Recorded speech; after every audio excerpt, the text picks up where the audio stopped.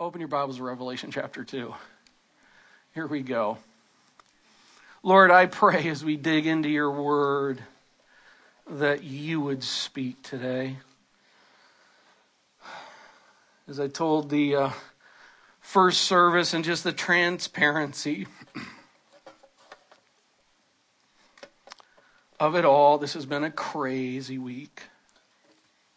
First Sunday in 5.5 years that I haven't been able to preach through my notes a couple times to myself in my office.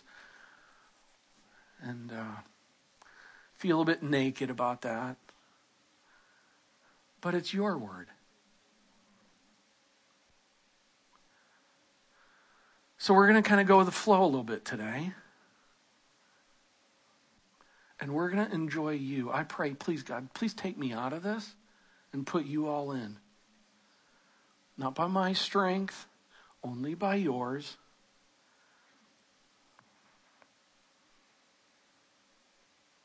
We are a church that in many ways today is ministry tired. People serving, attending conference last weekend, a landscape day, and this another one coming up. But we rest in you. And I just pray, God,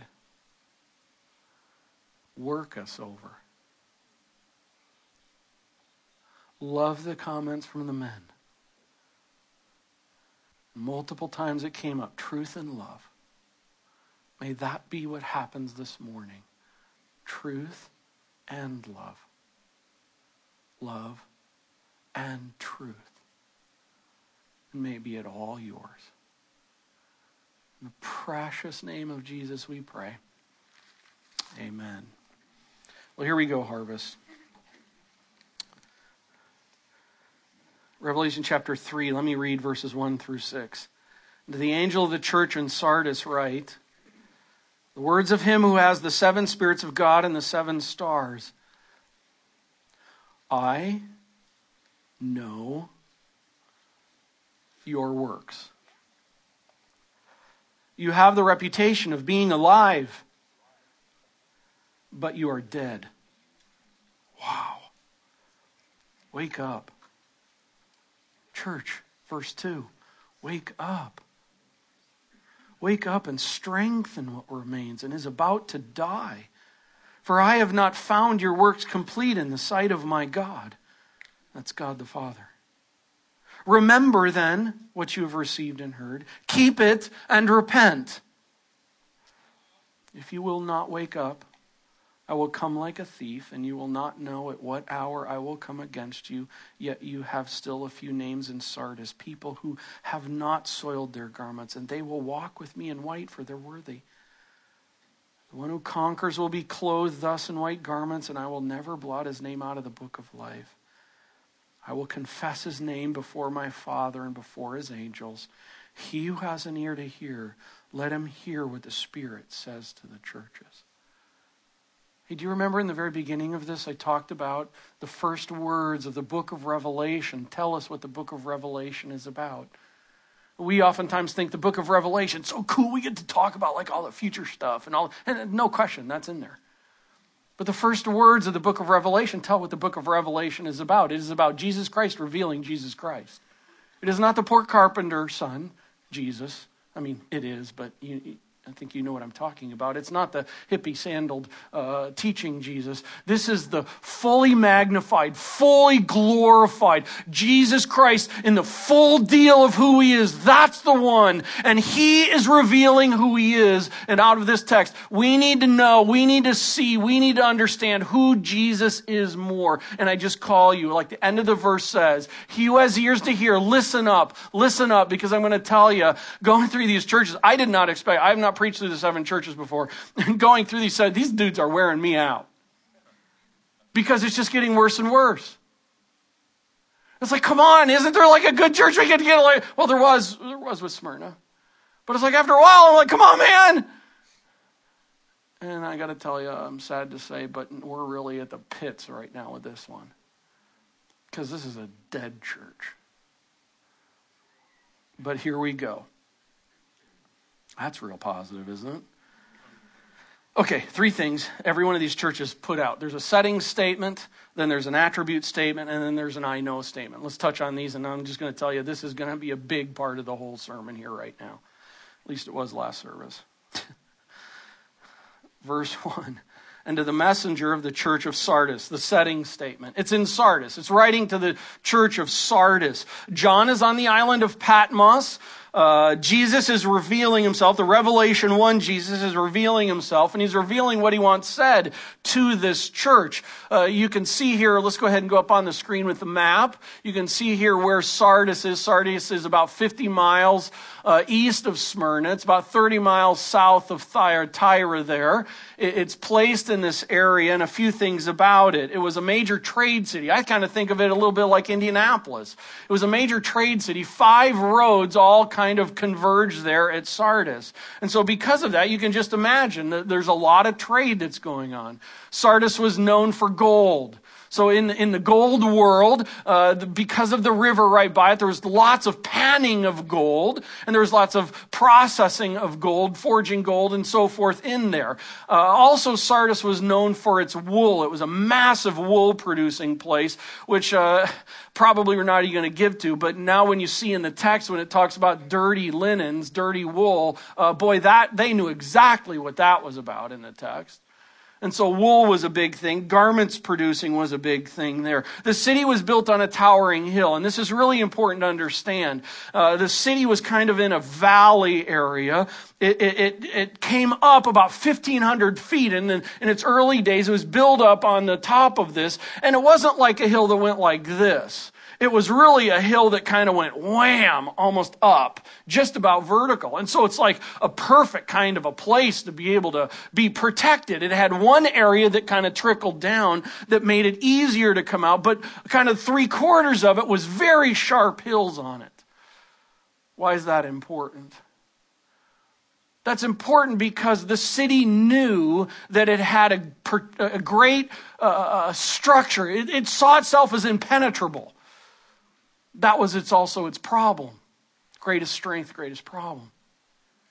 What ended up happening is about 600 years before the writing of Revelation 3 here in Sardis, the Persian Empire came in and took Sardis over. How did it take Sardis over? I'm glad you asked. They did it this way. They were guarding the section that was easier to climb up, and the Persians, smart people, they came on the backside that was not guarded, and during the evening, they sent one guy up at a time. One guy climbed up, 1,500 feet. Tall? Say tall? Tall? Okay. 1,500 feet, and they're one at a time. And they're going up in the middle of the night, doing this thing. Why? Because it's unguarded right there. And they end up taking over Sardis. Guess what happens about 3 decades, about 350 years later? Same thing. You know, history repeats itself. We have a tendency not to learn things from the past. And so what ends up happening is Antiochus the Great does the exact same thing about 300. It must have been like on the news or something, and he saw that, and he's like, hey, let's do it this way. What was going on? It was a city that was complacent and overconfident, and it got careless. And I thought, we don't need to guard that, because who can do that? Dude. Especially after the first takeover. Like someone did. Overconfident, complacent, and careless. And it went down. And hear me on this. That was the church in Sardis.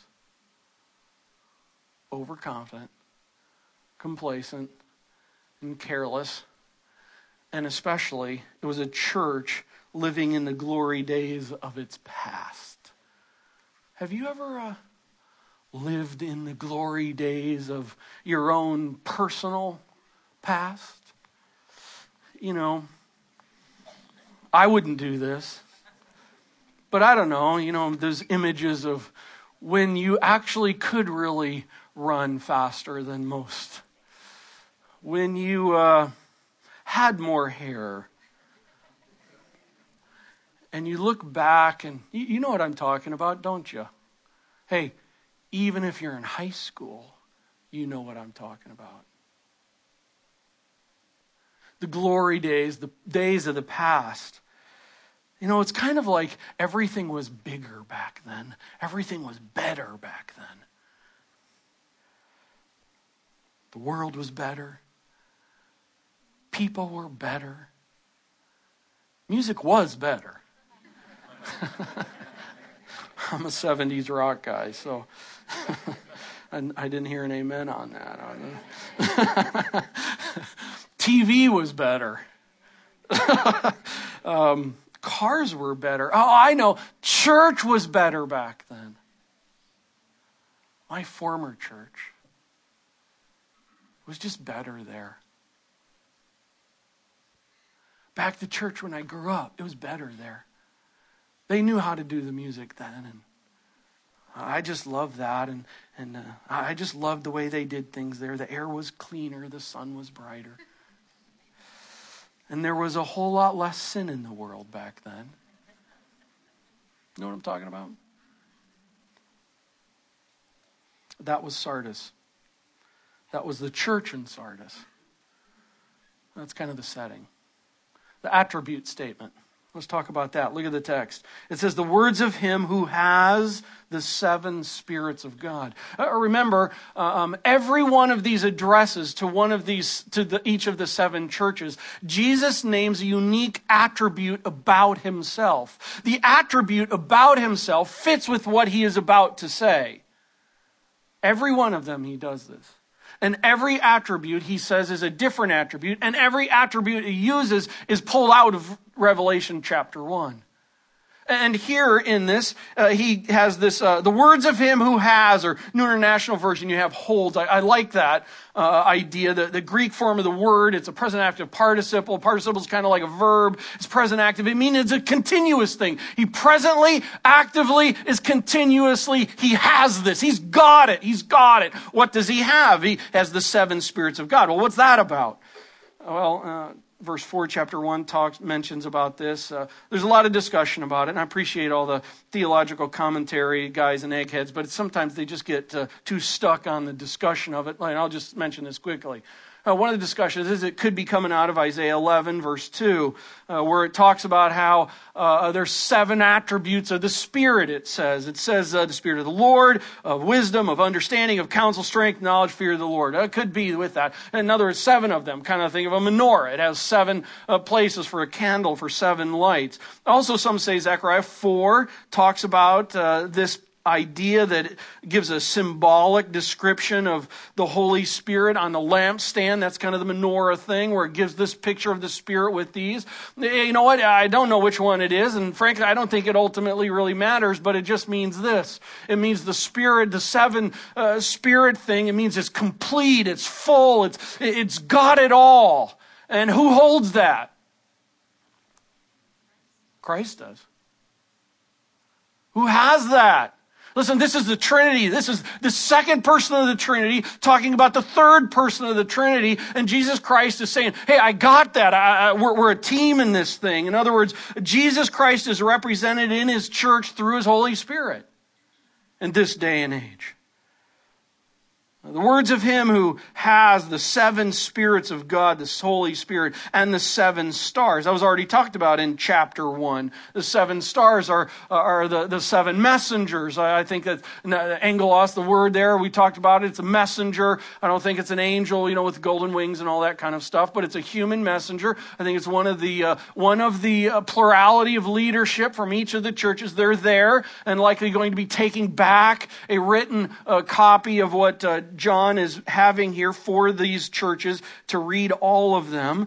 That's what's going on. One commentator said Jesus depicts himself as the one who sovereignly works in his church through the Holy Spirit and godly leadership. So I ask the question, why is this attribute statement made for this church? I think it actually makes a lot of sense. Why is Jesus talking about the Holy Spirit and about leadership in the church there? Because this church in Sardis is devoid of the Holy Spirit, devoid of godly leadership, and it's dead. And Jesus is putting this out on the table. Listen, I hold the Spirit of God. We work as a team, and also godly leadership is part of how I work my thing with my people. And guess what? You guys don't have either of those. You are dead. It's not much more sad than a dead church. I mean, how can you be a church and dead? That's so sad. But that's what's going on, and he gives the attribute. So that's kind of the setting. That's the attribute statement. And now third, the I know statement. You see that here, middle of verse 1? I know, it's oida, it's I absolutely know. I know, I didn't just get a memo. I just didn't learn something the other day. It's not something that someone just refreshed my mind or God the Father just kind of informed me and I've been clueless on it. I absolutely know. He starts every one of his addresses to every one of these churches with that statement. I know, and look at this here. I know your works. That is so interesting. He doesn't say, I know your heart. He doesn't say, I know your intentions. Hey, listen, we live in a culture right now where it's all about your intentions. The works are kind of like whatever. As long as your intentions are good, whatever happens after that. Even if whatever happens after that is a bad idea, as long as the intentions are good, even the bad works don't really matter out of that. I mean, that's our culture, that's our government, that's what's happening all over the place. And Jesus is not saying, I know your intentions. He's saying, I know your works. I know your deeds. I know what you do. He also doesn't say, I know your theological knowledge. He doesn't say, I know your doctrinal statement. He doesn't say, I know your creeds. He doesn't say, I know your mission statement. I think all of those are important things, but that's not what he's saying. He doesn't say, I know your spiritual heritage. He doesn't say, I know your leadership structure. He doesn't say, I know your awards as a church. He says, I absolutely, fully, and infallibly, I know what you are doing. I know what you do. I know your works. By the way, look at the beginning of chapter 2. He says to Ephesus, I know your works. Then he says over to Thyatira, verse 19, I know your works. He says to Sardis, middle of verse 1, I know your works. Guess what? He's going to say to the next two churches, first thing he says is, I know your works. This should grab our attention. It should grab our attention because works matter. Works matter. What you do at work matters. Matters to Jesus. What you do at work matters. What you do at home matters. What you do at school matters. We have such a tendency to kind of think there's my spiritual me and there's the rest of my life me. No. It's all one. What you do at a Colts game matters. What you do on a date matters to Jesus. What you do on the weekends matters to Jesus. What you do at church matters to Jesus. By the way, that also means I know your works. That also means what we don't do matters.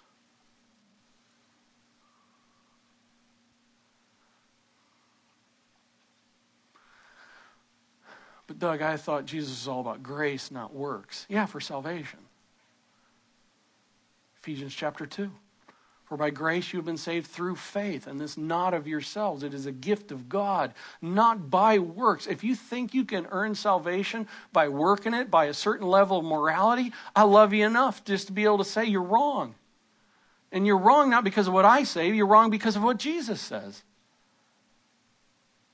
What we really come to understand in the scriptures is that what happens after salvation, Jesus is like, show me your works. And if you're not convinced of that, read the book of James. Faith without works is what? And this was a dead church. No works, no faith, dead. Yeah, but Doug, I'm not a works guy. I'm not a works gal. Yeah, Jesus knows that.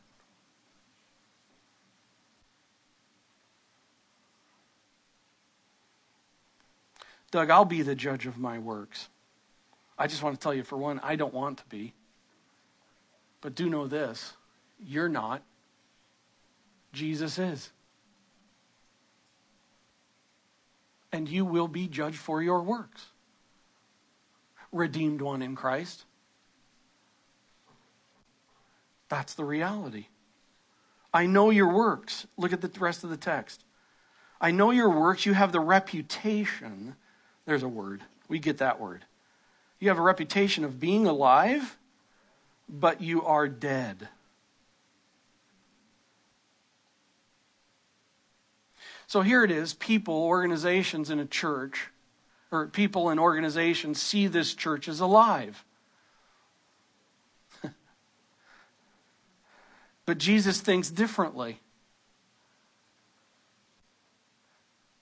They think they're alive. Other people think they're alive. But Jesus is like, what? Dead.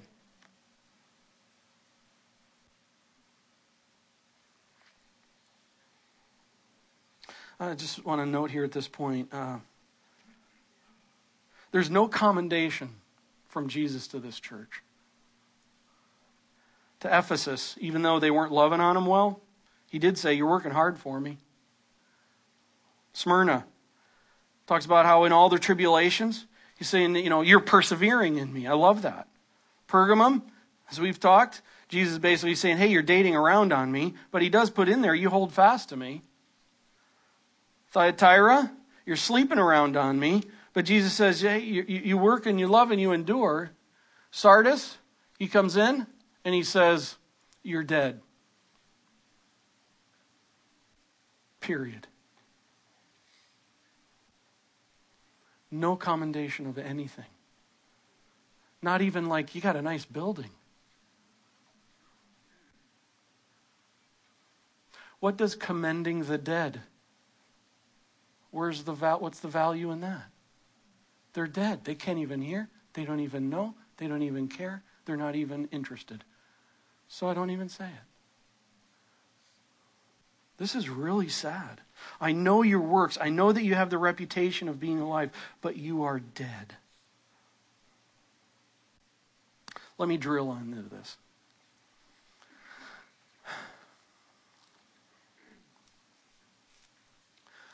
We think that we can be the own assessors of ourselves. I mean, I know me best. That's actually not true. We think that we can be the best assessors, that we are the best assessors of ourselves. And part of when we assess ourselves is by gathering together what other people think of ourselves. How do I think of me? Well, I think of me by what I think of me, and I think of me by what I understand from kind of what you folks think of me. And that's then how I think of me.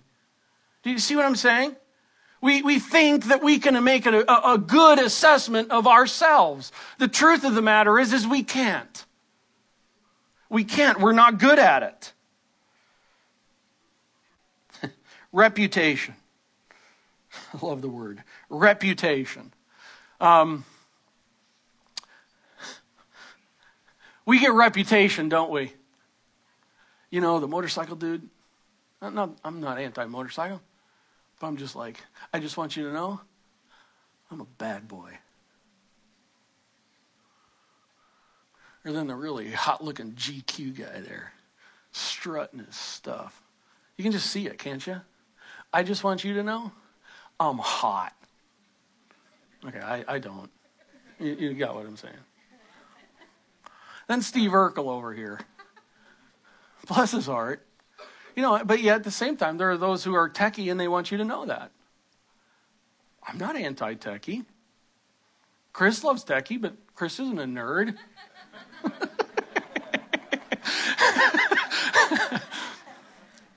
At least Chris doesn't dress like this. Hey, it's okay to be techie. It's okay to ride motorcycles. It's okay to dress nice. The dude smoking a cigar, Lighten it with $100 bill. You're an idiot. Right? Why is he doing that? Because he can. And he wants you to know that. Because I'm loaded, man. It's all a game. It's all an image. By the way, ladies, I put up all guy pictures today because I act like men, and plus I didn't want to get stoned. And then this guy over here. I just want you to know that I'm religious. You know, that's what we were talking about. Men are not superheroes. We're not the full package. We're all screwed up. We're all broken. And yet, oh, I hope I'm never like him. Now the guy at the top. I hope I'm never like that either, but isn't it interesting here? And seriously, years ago we were over in London and we saw all the punkers over in one area. And I know this is dating myself. It's not quite as much the thing now, but it was at the time. And I remember all the punkers were over there and we were talking about it. And it's like, isn't it interesting? They all look the same. And yet what are they trying to do? They're trying to be different. But there's this thing about, I want to be different than everybody else. But what ends up happening? They all end up looking exactly the same. Just a different colored thing going on up here. It's all image. Hey, let's just be real. We try to be a real church here. Let's just be real. We all play the game. We all do. We all struggle with the fear of man, what you think of me, with these other kinds of things. And we all play the reputation game. And have you ever heard in the church world where it's like, you guys have been around a year, 5.5 years, and you're like hitting over 600 a week now? Do you realize we're hitting over 600 a week? I can't believe that. And then it's like, yeah, man, we're not even there. And you're like, yeah, because we are an awesome church. Shame. Shame. Someone's phone's going. That's actually up here. Jesus is calling.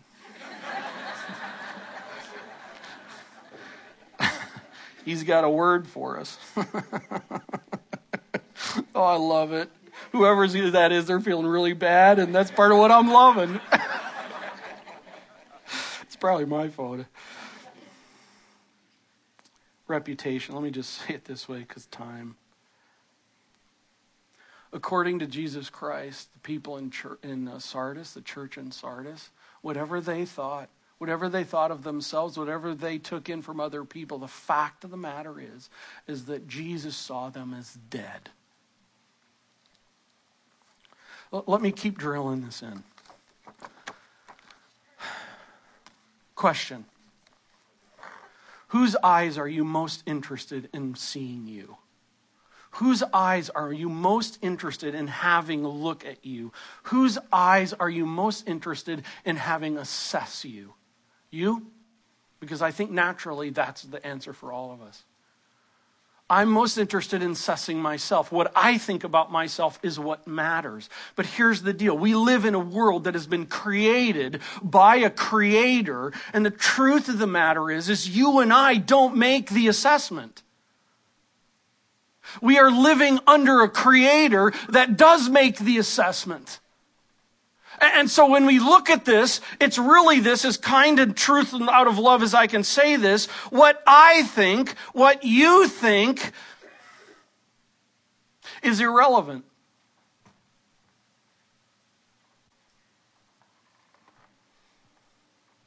Because there will be a day when every one of us will stand before the creator of this universe, and it will all be about what he thinks.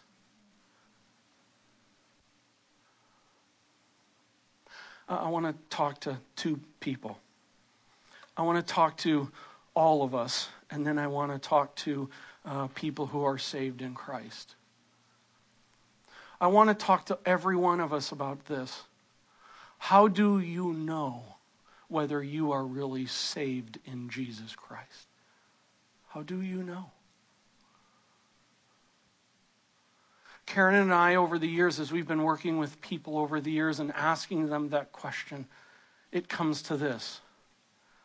I think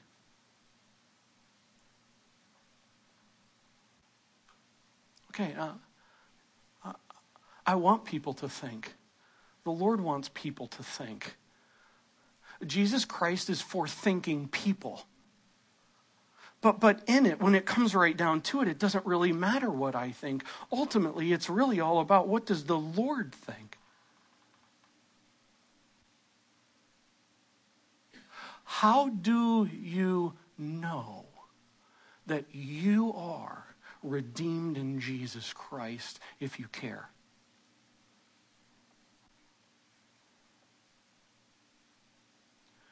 The question is, what does Jesus say to the question? How does he answer it?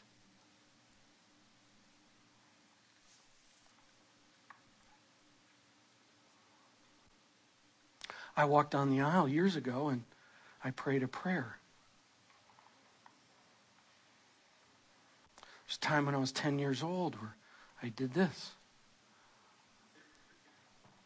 5 years ago, this happened. Okay, that's information that you know about, but I still want to keep coming back to this. What does Jesus understand? What does Jesus understand? Because, friends, one of the scariest verses in all of Scripture is in Matthew chapter 7, Sermon on the Mount. When Jesus makes this declaration, and Jesus is speaking, and Jesus says, there will be many who call me Lord, Lord.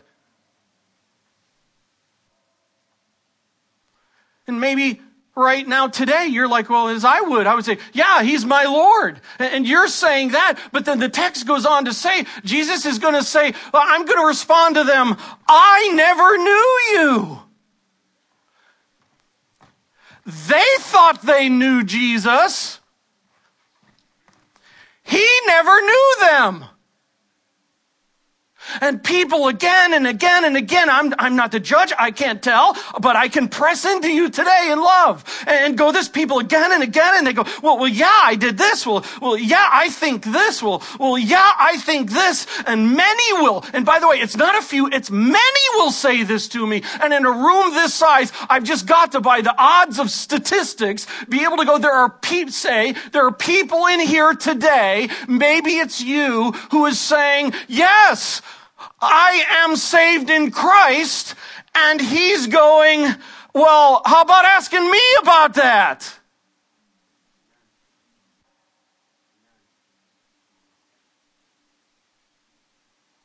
Does Jesus know that you know Jesus?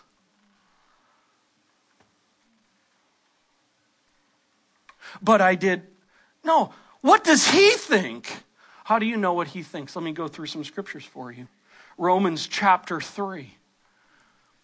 No one is righteous. No, not one. Verse 23, all have sinned and fallen short of the glory of God. Friends, wherever you go on the face of the earth, if it's a human, know this, we all start in the same place, and that's right now, we start in the place where sinners separated from God.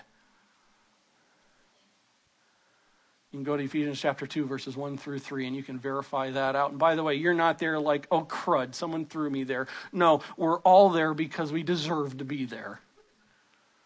Separated from God. Romans 6:23, God says, this is what God thinks. God understands that the wages of that sin is death, separation from God.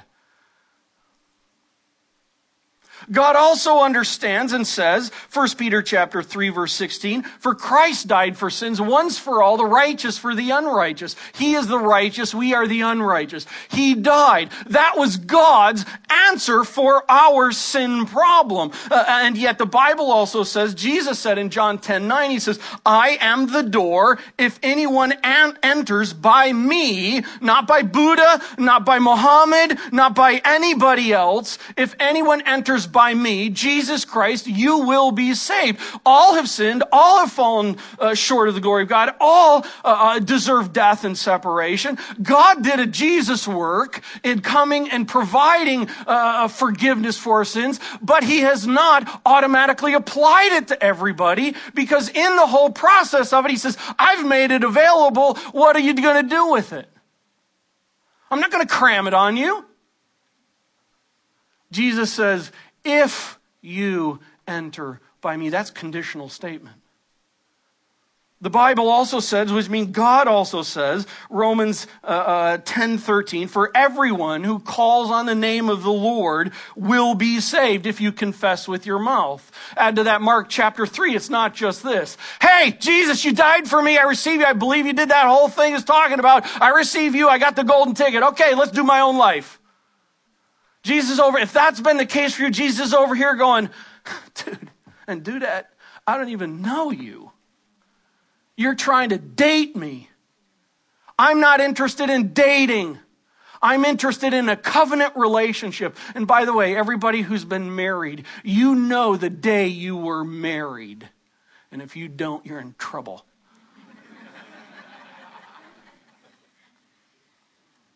Well, we're dating. So it's kind of like marriage. No, it's not. Well, we're engaged. That's about like marriage. It's about, but it's not.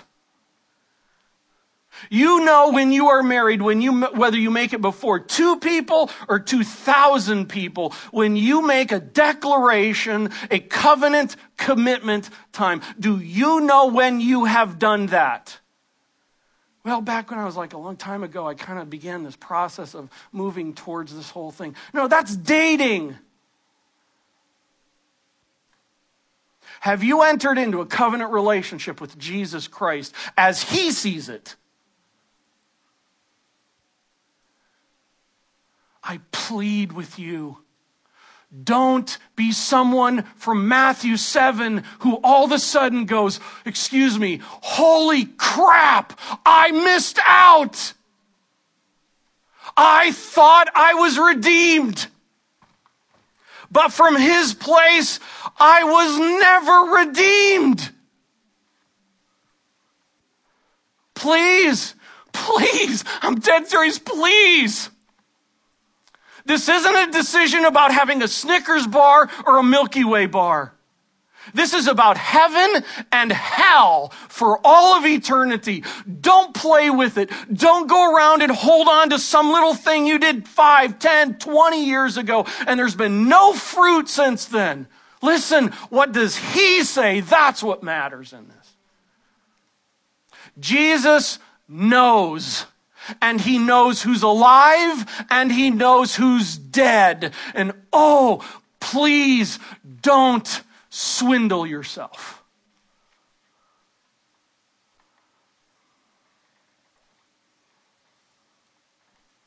If you don't know,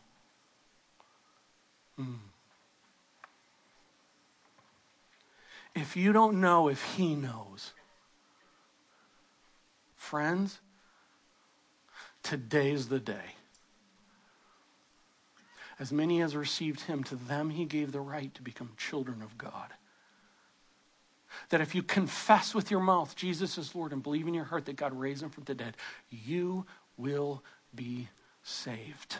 And saved is shown by the works that come after it. I don't have the time to keep pressing in and do an altar call today. But listen, friends, if you don't know, you got to talk with someone around you. You've got to get this done out of love for you and your eternity. And I'm way over time. Second, I want to talk to persons who are saved in Christ. Colossians 2:6-7 says, just as you received Christ Jesus as Lord, continue to walk in him, to grow, to mature in him. It's not golden ticket world. It's becoming an adopted child of the Savior and then coming to understand and live out that adoption. And let me ask you this question. Are you growing in Jesus Christ? Are you growing in Jesus Christ? Well, I think I am. I'm kind of okay with where I am.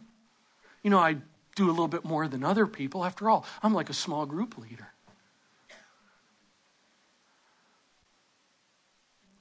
Who cares what you think? Who cares what I think?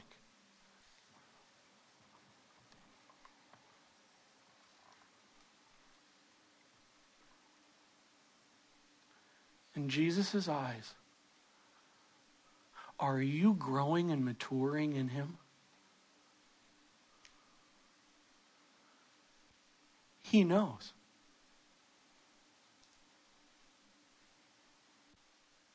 He knows. And if you're not, it's time to suck it up and it's time to get after it.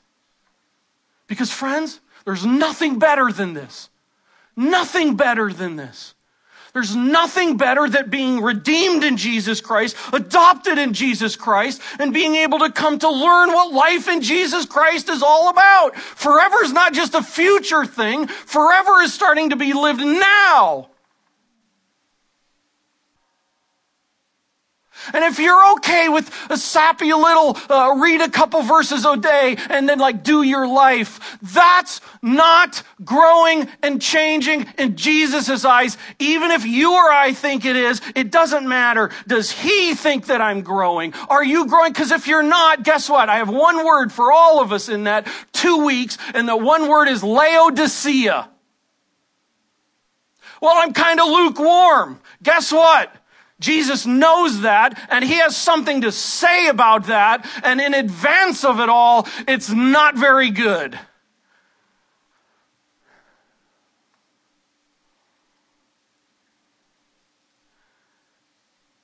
He wants to puke you out of his mouth. I get no thrill in saying this. Please understand. I go home after days like this. I just want to crawl away.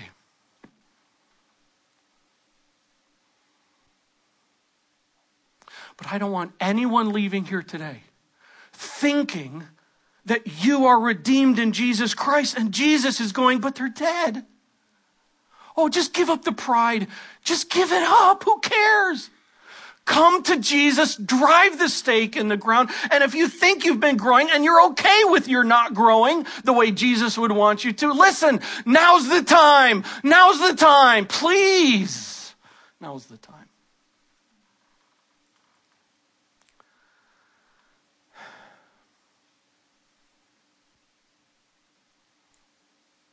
This is what happens when you don't go over your notes and you don't know how to close. And I will just say this. Look at the text. Because the text says, wake up. Strengthen what remains.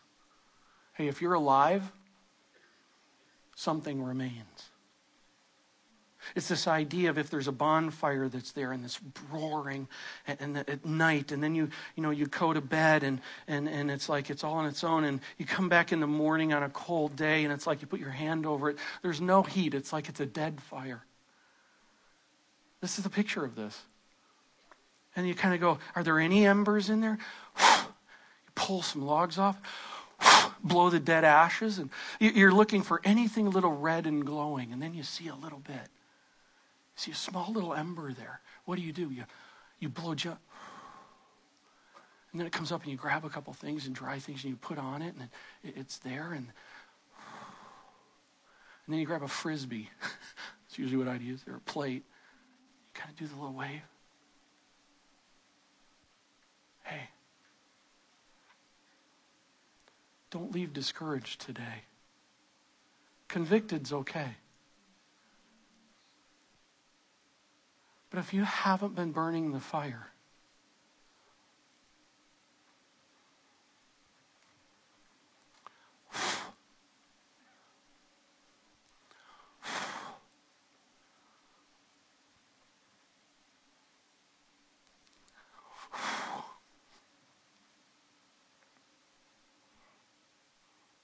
get it burning, please.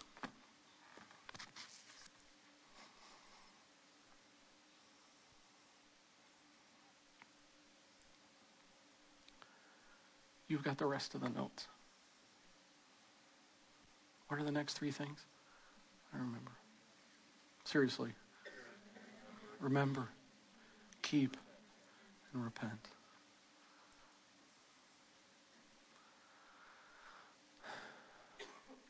Come on up, Joe. I want to just finish with this. You've been seeing this picture on the screen the whole time, and this is Notre Dame in Paris, France. It's a cool picture. You can see there, our family visited Notre Dame some years ago. Glory days.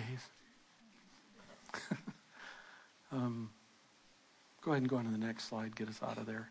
Thanks, Chris. When Notre Dame was built, the people of the church there were involved. The city was involved. All the notable people were involved. It's a beautiful building. You walk in and it's stunning.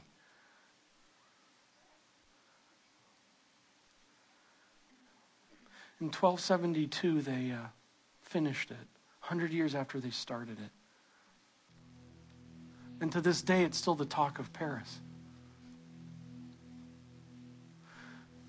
When it was dedicated, it wasn't dedicated to Jesus. It was dedicated to Mary.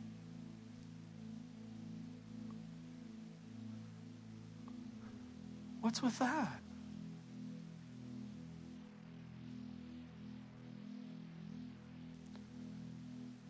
They still have services there.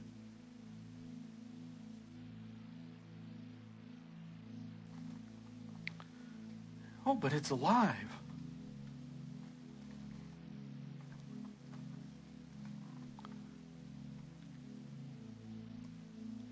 It's dead. The gospel's not proclaimed there. And people are going to go to hell.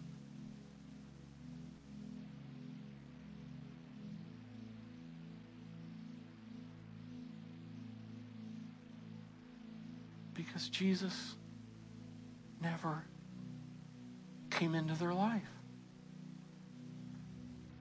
They never asked him. They never taught that.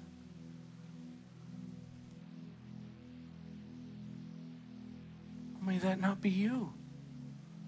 May that not be us. Hey, friends, in a few months, and Lord willing, if we move over into this new building, these were good old days. They were. I'm grateful for them. But no one is allowed to go, it was brighter back there. It was better back there. If we were only smaller back there, I wish we were back to the 200. It was a lot easier for me. But the gospel is about more.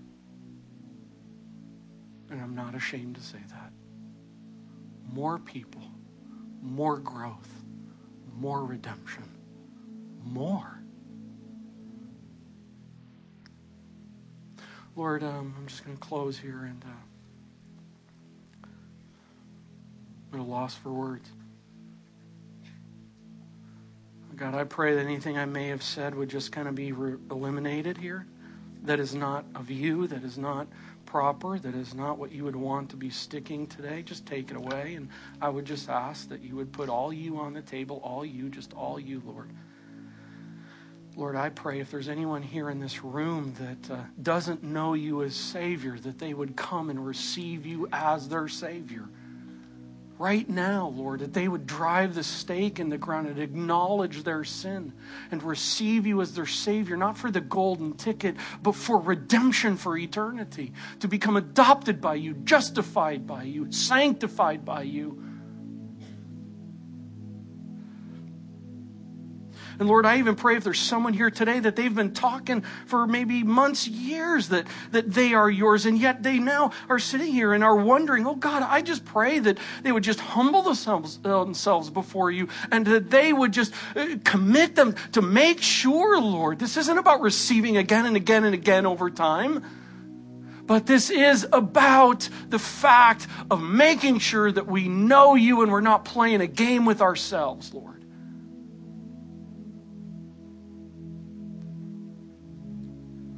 Father, I pray for those that are redeemed in Christ, that if there's been no growth in their life, that you would convict them for your good.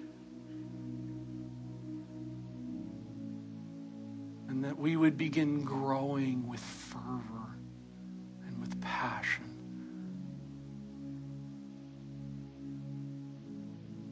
Lord, as I just look out at these people, you love them. And you know what's going on in every person's reality. And God, would they understand what you know to be the reality? You love us. You love us. Lord, you love us.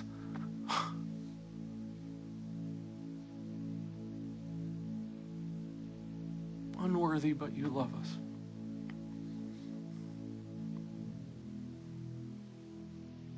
Spirit of God, do a work in us.